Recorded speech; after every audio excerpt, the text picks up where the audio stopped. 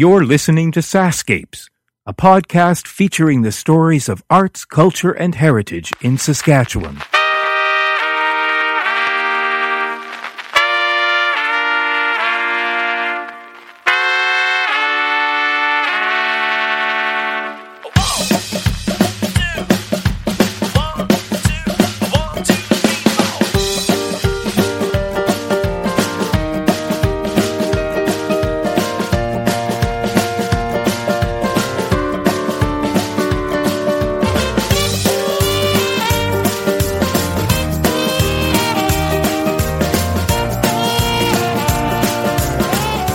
The summer of 2015 will most certainly be one for Saskatchewan's history books. Forest fires ravaged our northern region. At its worst, over 220 fires raged, and currently there are still over 100 fires burning. Over 8,000 residents of the north were evacuated, and even though at the time of this episode approximately 1,000 residents are returning to their homes with the all-clear announcement, the majority are still living in makeshift shelters and hotels far from their homes. I'm Kevin Power. Join me as I visit one of these shelters, which has become affectionately known as Res Cross. My first guest has got to be one of the most upbeat and positive young men you could imagine given his circumstances. My second guest is on the front lines providing the much-needed mental health support during this trying time. My final guest is a counselor with the Beardies and Okemos First Nation, which is where this episode was recorded. None of this amazing support comes without dozens of volunteers working around the clock to ensure that these evacuees are made as comfortable as possible. But this kind of supportive atmosphere represents how daily life is at Beardies. It's the Indian way, a giving of oneself that is to be admired and emulated.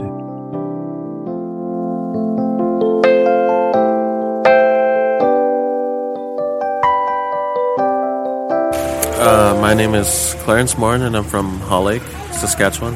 And we're currently on Beardies Reserve near Duck Lake. So how far is home from here for you?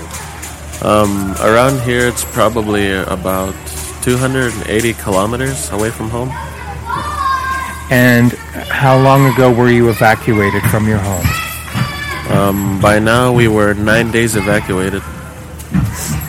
How are you feeling 9 days into this?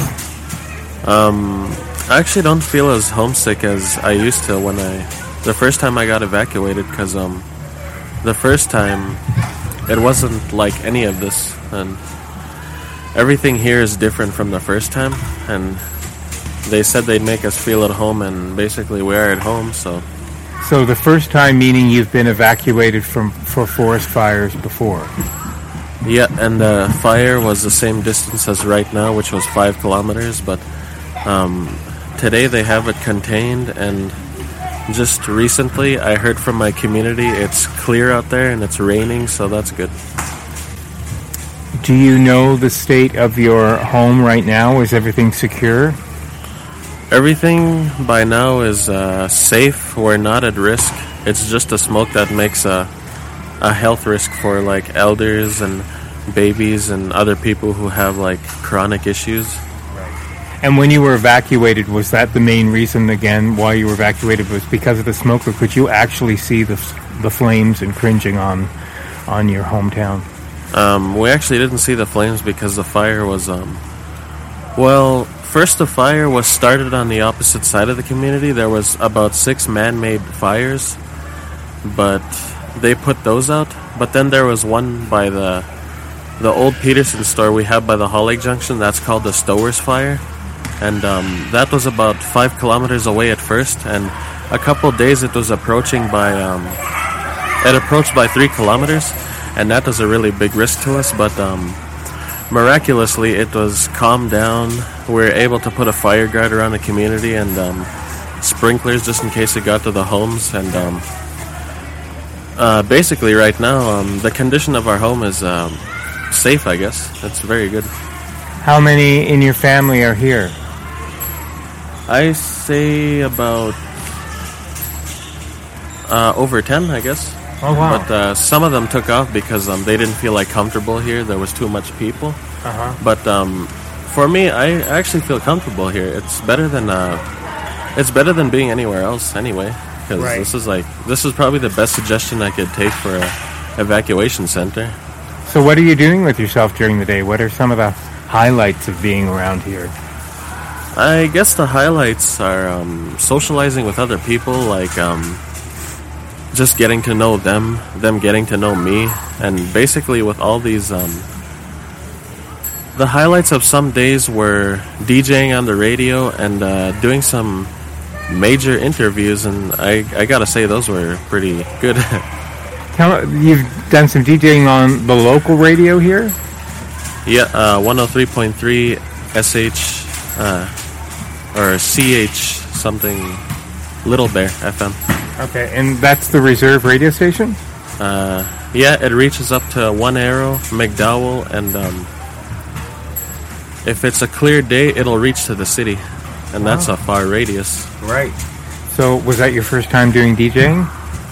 Yeah, and the first time I did it, I was actually kind of nervous, but then I got the hang of it, and I actually did it for like a few days, and then sometimes I couldn't do it because I had these interviews, and so far I've done interviews with CBC, CTV, Global National, News Talk Radio, CBC Radio, and 103.3 FM.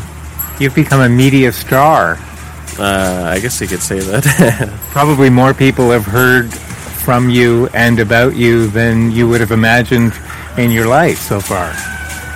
Yeah, I can't imagine the amount of people who would know my name, I guess, and I guess it's kind of nerve-wracking knowing how much people have heard my name on the news or seen me, and if I get noticed, and I don't know, it's just, I don't think of myself as like a famous person. I just know myself as I just think of myself as a well-known interviewed evacuee or something. Does it feel like your privacy is being invaded at all when people are descending upon you and asking you to talk about who you are and what your life is like? Do you sometimes wish people would just kind of disappear and leave you alone, or do you like it?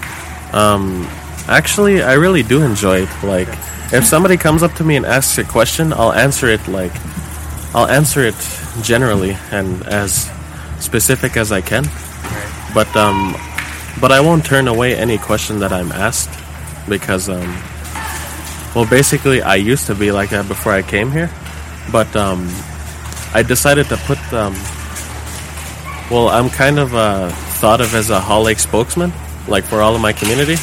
So I was actually waiting for somebody to be that leader, but I was like, wait a minute, why don't I put that leadership in my own hands? Yeah.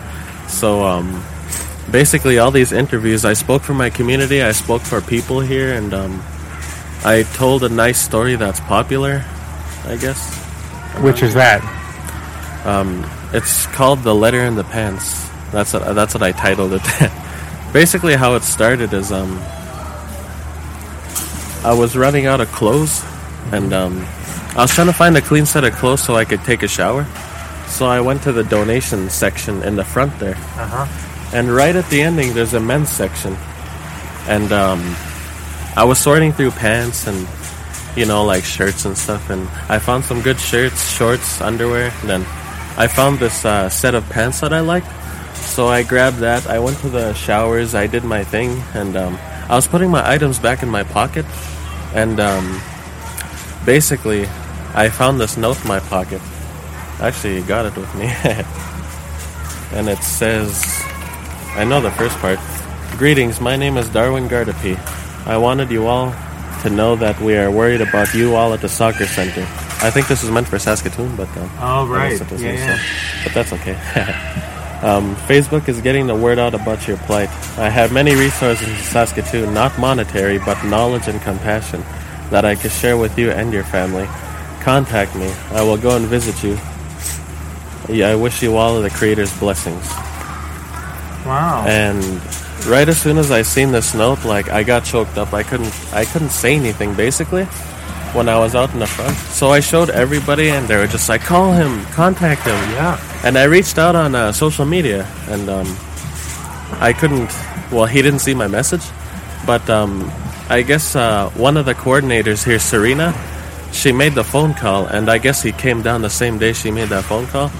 So we met up, we shook hands, and we actually hugged it out because of how much this meant to me. Yeah, no kidding. And we went to the store, we grabbed a couple drinks, pop, and we came back here, and after all that session, we didn't shut up. we just kept talking.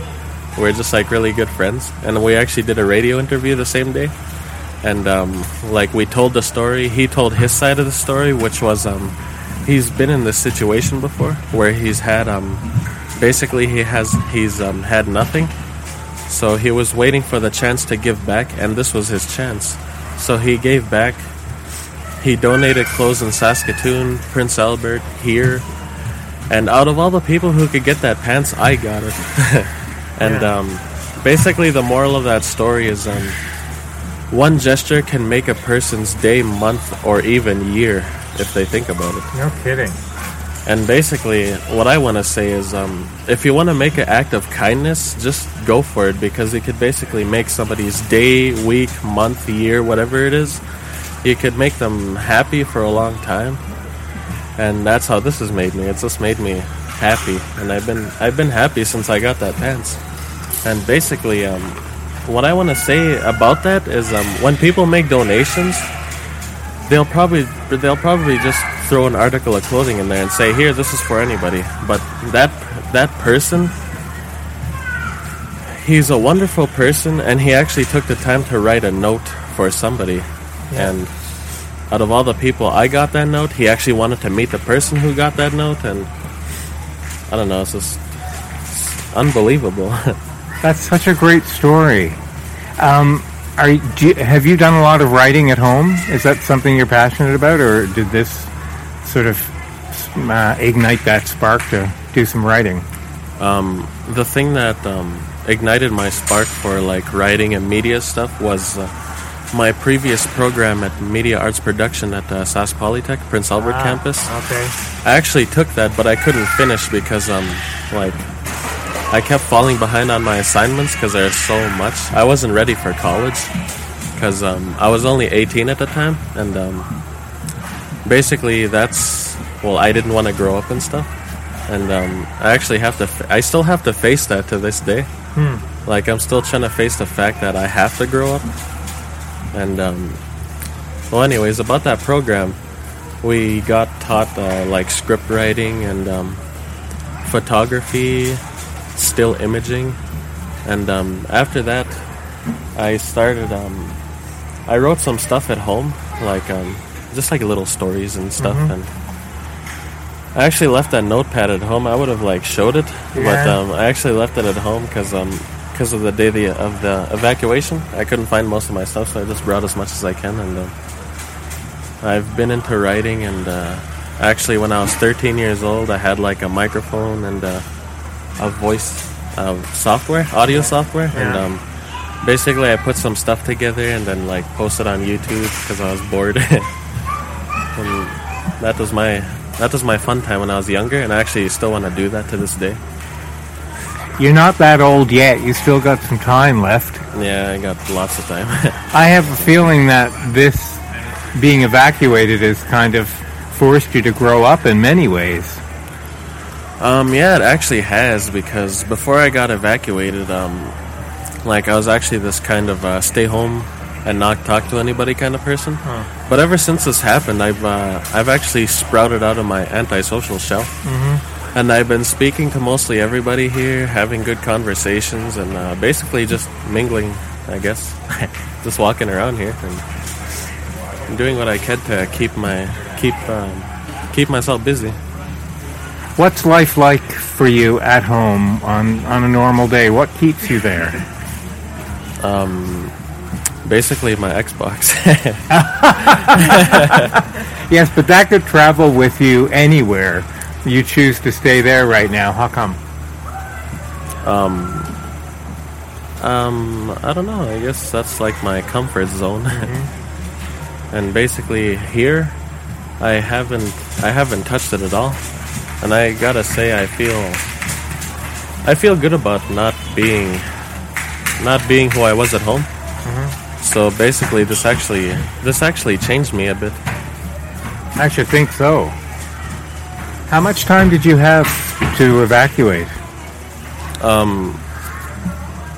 Basically, we didn't have to rush because most of us were like sitting around. We were trying to find out news, and then we finally took off around 6 in the evening.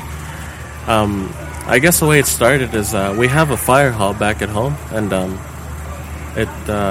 whenever there's a warning, like any natural disaster or anything, there's a siren that triggers, and it triggered around 11 or 12, and basically we're just like getting ready. Within the hour, we got all our stuff ready, but for 5 hours, we were like sitting around and trying to find out some news and stuff like that. And yeah, it wasn't exactly a rushed evacuation. We just took our time. So. Okay. So, are you looking forward to going home, or is this kind of bittersweet that you'll have to leave this environment, which has sort of been a pretty cool experience for you? I'm actually going to be a little disappointed once I go home, because the people here are, like, so nice. They're like, I've said this a lot, but, like, we're not a bunch of just different communities and nations. We're actually just one family. Mm-hmm. And that's what I always want to pass on to people. Like, all these forest fires, they've made us come together as one nation, as it should be.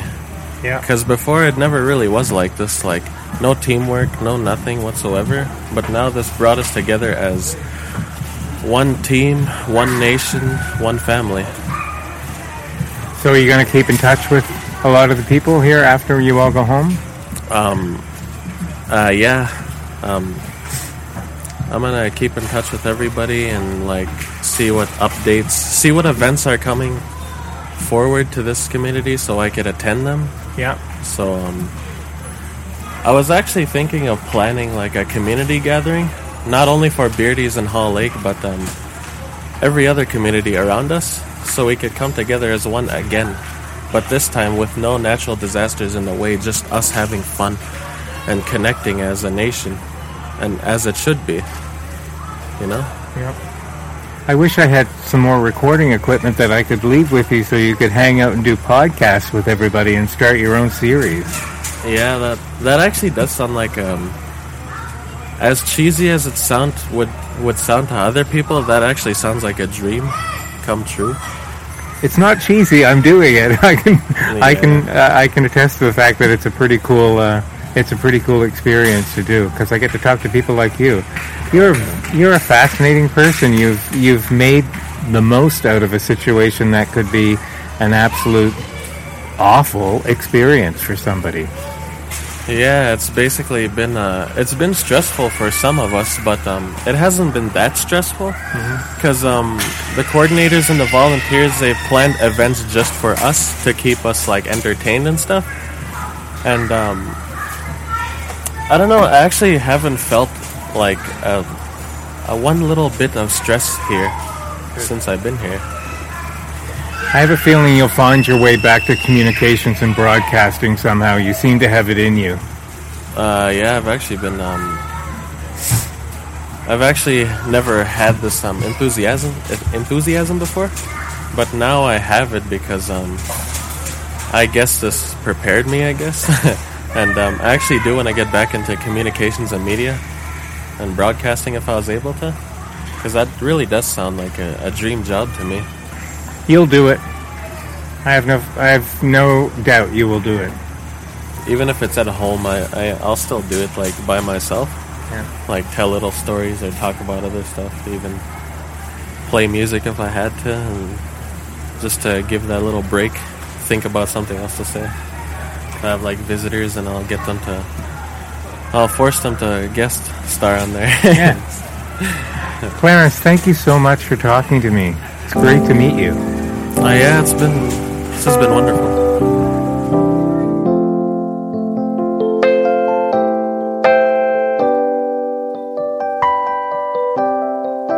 Okay, I'm Joyce Knight. I'm with the mental health team with the Beardy's Willow Cree Health. Okay, so you live here on the reserve? No, actually I travel in from Saskatoon. Oh, okay. Yeah, every day. So you're coming here every day since the evacuees arrived? I try to. Actually, we have different shifts. We have schedules where we're providing the mental health support.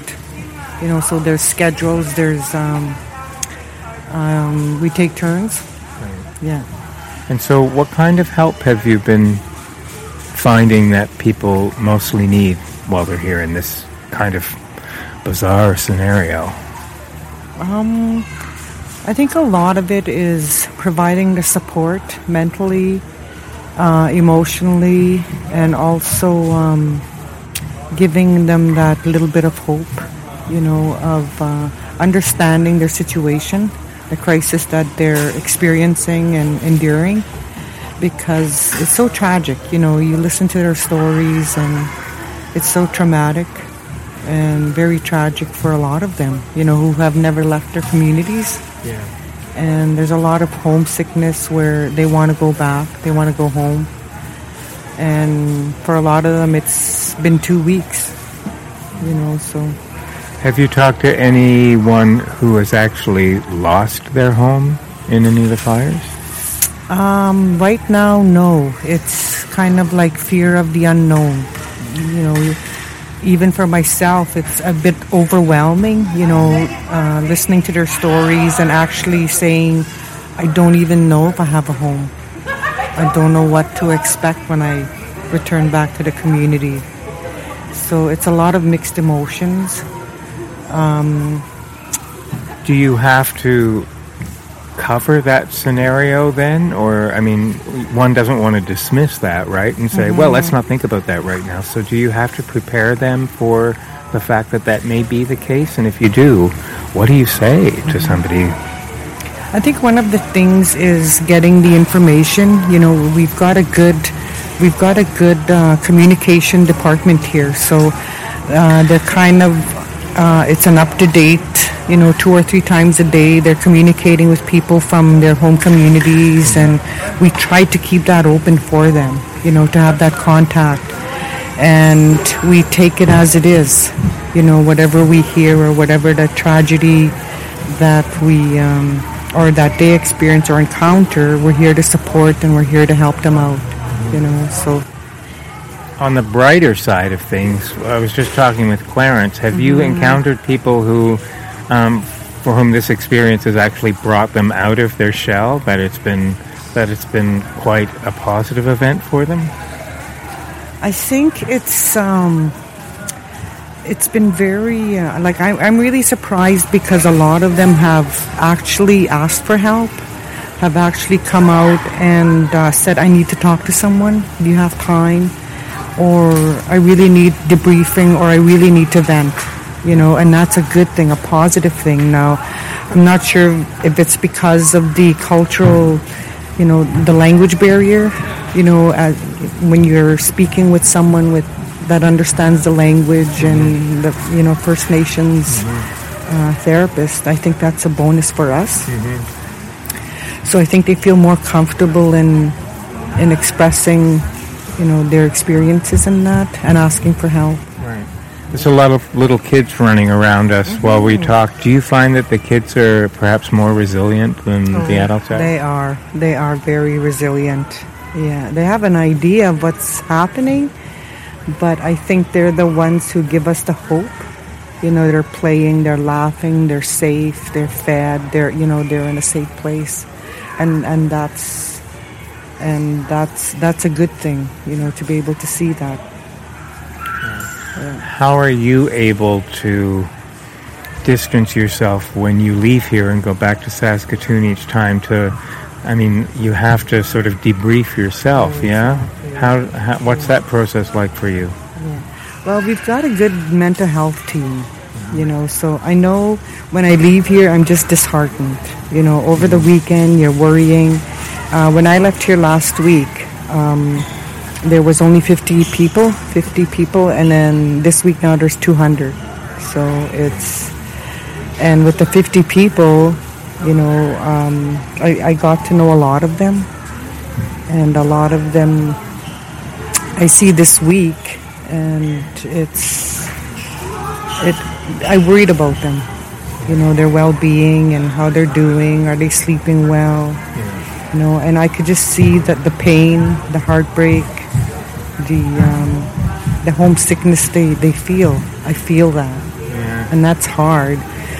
But I'm glad I'm blessed that I get to go home, and I'm able to sleep in my own bed, and I'm thankful and I'm grateful. So, right. Some are going home now. Are you having to work with them as they transition, or are they moving out of here when they do get the notice that they get to go home? Is it fairly quick? Do you get a chance to say goodbye to them at all? We will. Yeah, as a matter of fact, we're doing a little wellness group this afternoon. It's kind of like just to give them a chance to vent, and then their expectations and what they've heard from their home communities, and when they could go home. Is what they're phoning, they're contacting the people back home. So it'll be interesting to see how many get to go home. Right. I mean, you're happy for them, and it's. Do you have family living in any of the communities that have been evacuated? No, I don't. No, I don't. But I do have a lot of friends whose families are up there. Mm-hmm. And I don't know what it is, but I feel that because it's our people, you have that instant connection to have empathy and compassion for the people you work with and the people that you've come to know. Right. Yeah. Is this the first time you've worked in an evacuee scenario? Yes, it is. This was my first experience. So do you have to go through a specific kind of, I don't want to say training, but do you have to, is there at least some kind of briefing session for you going into this? Is there a special skill set that you need here that you might not need elsewhere? Yeah. I think you need, what we've been trained as is in the CISM, Critical Incident Stress Management. So you're aware of the diffusing and the briefing that needs to take place. So that has helped me a lot. So that has allowed me to put that into practice, and it's nice to see that it works. Being able to put into practice what you've learned. Yes, I would expect that learning a process on paper is one thing, but then to finally be experiencing it. Yeah. Probably the best education in that process you could have. Yeah, everything's theory, and putting into practice is something else, and to actually see how it works and how it rolls out. But, yeah. How long have you been working in the mental health? I've just started here in Beardy's. I wanted to work in a First Nation community, so I've been here since March. But I've been in school. I've taken the master's program in Indigenous Studies, so an Indigenous social work program. So I've wanted to come back, because I know the language, I know the culture. I'm familiar with a lot of the cultures in Saskatchewan, so I think I have that advantage to be able to connect with the people and to be able to help them and reach out. Well, they're very fortunate to have you. I can tell that you care a lot about this work. Yeah. Thank you so much. Well, thank you. Good to meet you. You too.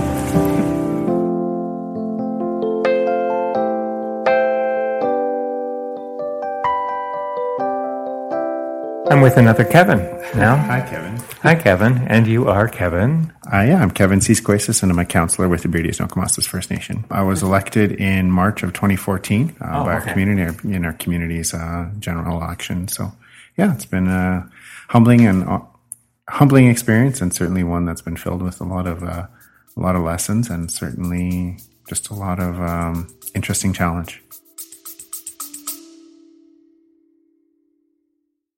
Hey, it's Kevin. I hope you're enjoying the episode so far. Just a quick reminder that the Saskapes podcast is available for free on your favorite podcast app, or you can stream it from your browser. Check out the show notes for the link. On the Sascapes homepage, you'll notice something new under the logo called Sascapes Plus. You can't miss it. There's a big button saying support with a heart icon next to it.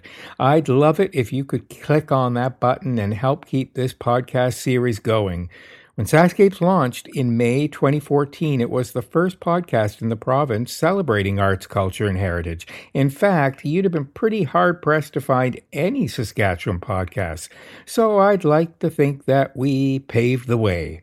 It's been because of your support that this podcast is now in its 9th year. Okay, that's it. Enjoy the rest of the episode.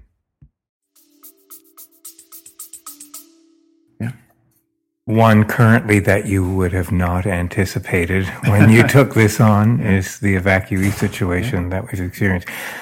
How has that changed the environment here for you? Well, I wouldn't say it's changed the environment. Our community has always been a very welcoming community and very hospitable community. We've always tried to do and look out for one another and do, what's needed. So in terms of changing the environment, I wouldn't say it's changed. I would certainly say it's brought out a lot of the finer and better qualities in our community. Very compassionate, very welcoming, very generous. So we've always seen that in our community, but I think this is another opportunity where our people have that chance to highlight that and do some good for some people who are obviously experiencing tremendous stress and turbulence in their life. So yeah. Right. Was it you that dubbed this? We're across the street now from the arena, but it's been dubbed Res Cross. Yes. No, that didn't start with me. We were initially Nietzsche Cross. Just friends helping friends. But at the end, our emergency management coordinator received a text from somebody in Lloydminster. They were at the Chuck Reagan races or something. Onion Lake. And I texted her and said, hey, people are talking about what you guys are doing, and they're calling it Res Cross. So it just stuck. It was a little bit better than Nietzsche Cross, and Res Cross it just stuck. So we've been Res Cross since then, and people have responded very, very favorably to it. So how did that first initial point of contact happen where it was decided that you would house evacuees? About 2 weeks ago today, actually, I met with our chief and our council, and I brought up the idea about potentially housing and hosting individuals or just doing something. And the chief and council gave me the go-ahead to begin the process and to connect with Red Cross and whatnot.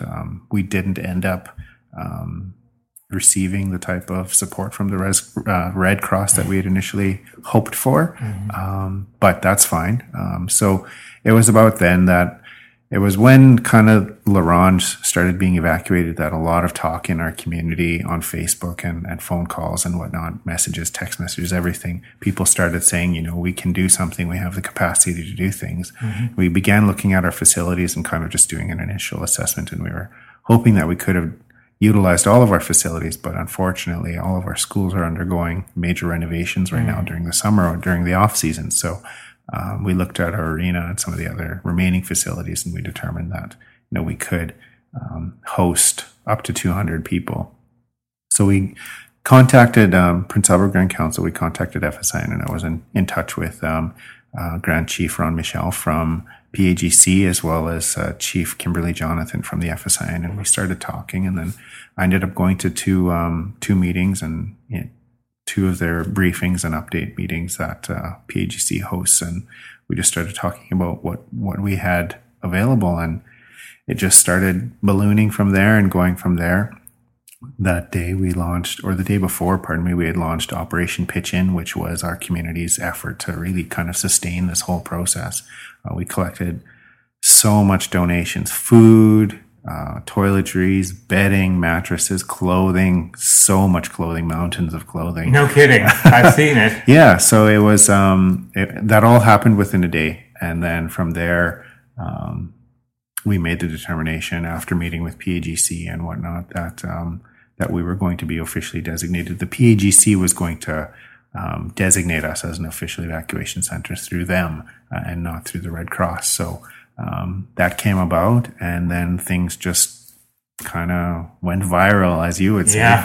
From then, I released a video just explaining kind of what our center was about and what we were doing, and then people really just took to it. And now we're the largest non-Red Cross center in Saskatchewan, and we're hosting it changes from day to day, of course, but anywhere between 160 and 180 people are at Red Cross. So we're just glad that people have recognized the hospitality and the support that we provide, and we're just going to keep on doing it.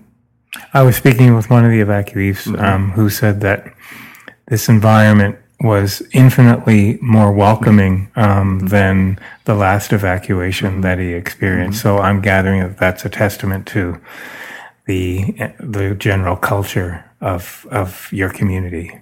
I would think so. The Indian way. That's Yes. what we've typically referred to it as. We feel that we know how to best meet the needs of First Nations people, being First Nations, of course.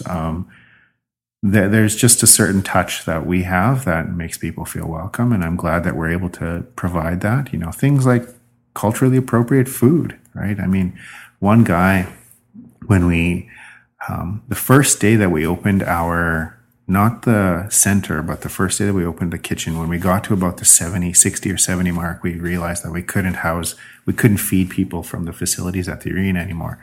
So we started transporting them at meal times to our rec center. Anyways, one of the new evacuees had just joined us. He saw the buses and whatnot leaving, and he said, they must be going to the center. But he showed up just in time for lunch. Not lunch, it was dinner time, sorry. And he came in, he ate, he introduced himself to us, and we had moose stew that evening, and bannock and whatnot. Oh. He came by and he... Came on the wrong night. Yeah, you did. And he stopped by and he was like, "Are you Kevin?" And he introduced himself, and he said, "Yeah, I'm an evacuee. I'm going to be coming here. I'm from Hall Lake." And he said, "This is the first home-cooked actual meal I've had in a week and a half." He said, "I've been eating hot dogs and fries and nuggets and chicken and subs and pizza." And he said, "This was so amazing that I could have a home-cooked meal." And we're cooking for 70 people by that time. We're cooking for 70 or 80 people. So just the fact that he considered this meal, which was mass produced, but still considered it home cooked meal, that was really, really touching for us. And that really just reinforced that whole idea of, good people helping good people and providing it in a way that only we know how. And I think that's the Indian way. And that really reinforced to all of us that we're doing something good and that we'll continue to do it. And it motivated us a lot to try and do better. So, yeah. I don't know if I'll keep this in the podcast or not, but just on a personal note, it was an obvious choice that I knew that I wanted to come here, and Crystal emailed me and we were both on the same line of thinking. But I was also mindful of the fact that media has just been clamoring over all of the shelters. Has it been invasive to have them, or are you happy to have that coverage? It hasn't been invasive. We've been very, very diligent in ensuring that the media did not treat this whole situation like a fishbowl. We wanted to make sure that our guests felt comfortable, they felt secure, and that they didn't have people, knocking on their door saying, "Hey, what are you doing? What's going on? Right? How do you feel?" There have been a few people who have stepped up to the plate and wanted to share their story, and we're grateful for that, because it does obviously add that personal touch. People want to know what it's like for people, and there have been some evacuees, some of our guests, who have stepped up and said, "Yes, I'll participate. I'll do this." That'd be Clarence. That would be Clarence, absolutely. And he's been great, and there have been others as well. But for the most part, the media haven't been too pushy or demanding. They've asked, and we've said yes or no to the specific requests that they've had. But on the whole, it's been good. The media has really been fascinated with our specific story, and we're glad that people can see us doing it on our own, right? We're glad that we can showcase and demonstrate that our people know how to do it best, and we're glad that we can just be that home away from home that these people want, need, and expect, right? They're familiar and comfortable with a certain level of support, and there they are. And the Red Cross is doing tremendous work. They're doing fantastic work.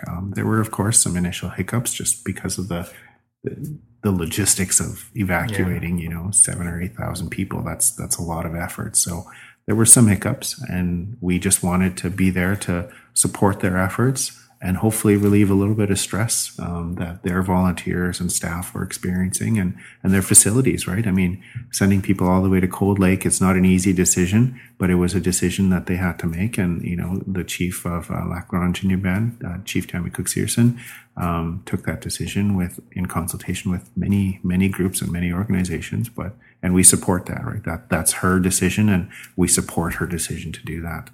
But we just wanted to make sure that people felt a certain familiarity and comfort in coming to another First Nation, right? We know how to do it best, the Indian way, and I'm going to refer to that several times. But yeah, the Indian way is a way of generosity, and I'm sure that's the way you move through life. But you're human. At the end of the day, you've got to somehow turn off the intensity level of all of this that's happening. Is that hard for you?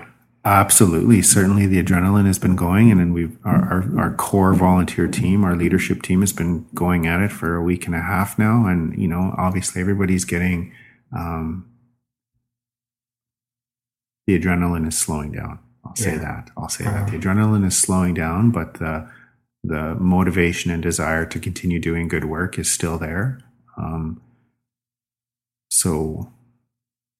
It is what it is. Right. We're ensuring that our mental health team from our clinic is working with all of our volunteers and our leadership team, as well as all of our guests. So, that self-care, that self-preservation, that time that people need. I took all day Sunday off. And I was in Saskatoon for meetings on Monday morning. So I had a little bit of time. Some of our volunteers, one of our main emergency management coordinator, I think it was Friday evening left and was gone all day Saturday. So, she went to Lloydminster and went and did the horse races and chuck wagon thing. So I went to the beach. Others have I spoke with another volunteer, and they said they just stayed in bed and watched TV and just powered down. And that's good. That's really, really good. That's good for self-care. That's good for the preservation of some form of sanity, because it is a 24/7 operation, and we're going pretty hard. We're running on, there's all kinds of demands being pulled in every which direction. So it's good that our people are getting the attention that they need and taking the time off away from this that they need as well. So, yeah. Will there be a bit of a bittersweet feeling or grieving process when everybody leaves? Everyone gets to go home? We've made fantastic friends. We've made family members that we didn't know from, right across the northern part of this province. And that truly is going to be, the sad part is seeing our friends and our newfound family, seeing them leave. That's going to be certainly, a sad moment for all of us. But as you said, it will be a bittersweet moment. See, that's how demand you are. Yeah, and being pulled 8 million different ways. But again, this is just an opportunity for us to do good for people, and we'd like to ensure that our support continues beyond this. And we'll organize fundraisers when they go home, because, some of them are going home to no home. Some of them are going home to smoke damage. All of their clothing is going to be ruined, their furniture, carpets are going to have to be cleaned. This is going to be a very challenging time for them going home. So the work doesn't end when they leave. Right. So is it going to be bittersweet? No, it's not going to be bittersweet. It's not going to be bittersweet. It's going to be a sad moment, but it's going to be also, an opportunity for us to recommit to further helping these people, because they're going home to some more challenges, and we're just committed to ensuring that they have the support that they need to move on with their lives. You're being pulled away. There's several other questions I want to ask you, but you're being pulled away. I can come back if we want. Well, it was just one more. Okay. Do you feel changed by this experience personally? That's a good question. Do I feel changed? I've learned things about people. I've learned things that I'm glad to have been. So I'm not. I should clarify this. My role has just been general overseer, right? I just make sure that things happen and pull resources in from different agencies. I'm a counselor with the First Nations, so administration. I consider myself a fairly competent organizer. I'm a good motivator and communicator and rallier of sorts. I like to rally people and motivate people, but there are people who are the real doers of this operation. Brenda Cisequasis, who is our emergency management coordinator, Jerry Sutherland, who is incredible administrator and just phenomenal volunteer as well, Serena Gamble, Rosanna Sutherland, Shelley Sutherland, Carolee Gamble, all of these people who just donated so much of their time, given of themselves, given up their family lives, and really Nicole Gamble as well, another one I should put, Imelda Cisequasis, so many people who have done so much good. I've seen them. I've learned from them. Have I changed? Doing good is something that's always been me. I've learned things about people. I've watched people, their capabilities. I've learned that there's so much good in our community and people want to genuinely do good things. Have I changed as a result of that? It's made me appreciate our community even more. It's made me recognize, again, that our community, the Beardies, Nokomassa's First Nation, and our people are capable of incredible things when we come together. And that unity, we've had a lot of opportunities to be unified in the past, and we have. And I'm incredibly proud of those moments. This is another thing that makes me proud to be from Beardies, is our compassion, our commitment to giving of oneself and each other and to each other. I haven't changed because this was always part of me. I've always given of myself. I believe in that sense of service. But I've learned things about people. I've learned that our community is pretty amazing. I've learned that I think we could all learn something from living life the Indian way. I would say that's probably a fairly accurate assessment. Yeah. Thank you, Kevin. No problem. Thanks. It's been great. And thank you for highlighting, what we're doing. And again, we pray for the people of the North, that they find some measure of comfort both here and wherever they are, and that this whole situation will be resolved soon, and that, we'll all again come together and support each other in those times of needs, because there is going to be more need moving on, right? This is just the first part. There's the second piece that we have to look at, and that's ensuring a healthy and positive transition back into their way of life. And that's going to be another challenge. So we'll be there. Thank you. Yeah, great. Thank you so much, Kevin. I appreciate it. Thanks for listening. The Saskapes podcast is created and hosted by Kevin Power for Sask Culture. Funding to the cultural sector is provided through the Saskatchewan Lotteries Trust Fund for Sport, Culture, and Recreation. For more information, visit iheartculture.ca and saskculture.ca. Music for Saskapes is provided by Saskatchewan-born singer-songwriter Jeffrey Straker. There's no end to the stories to be told. So, until next time...